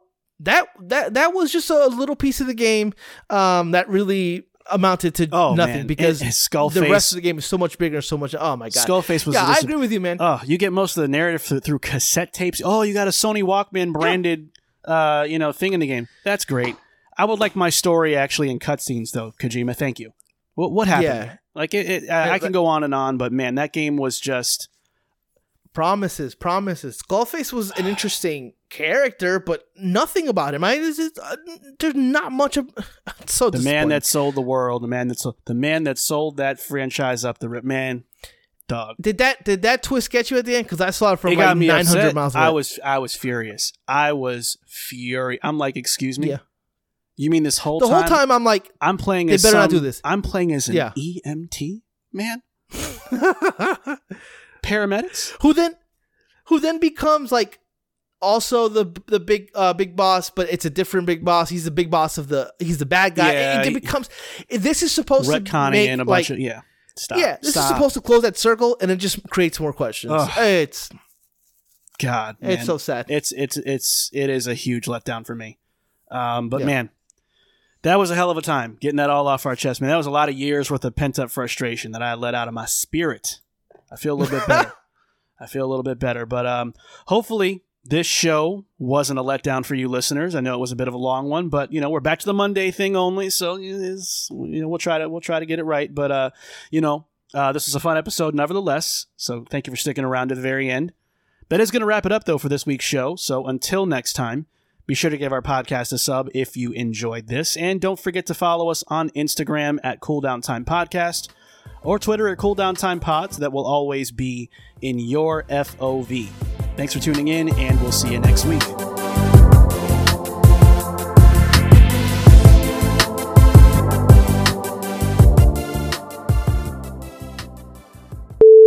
Make me feel good.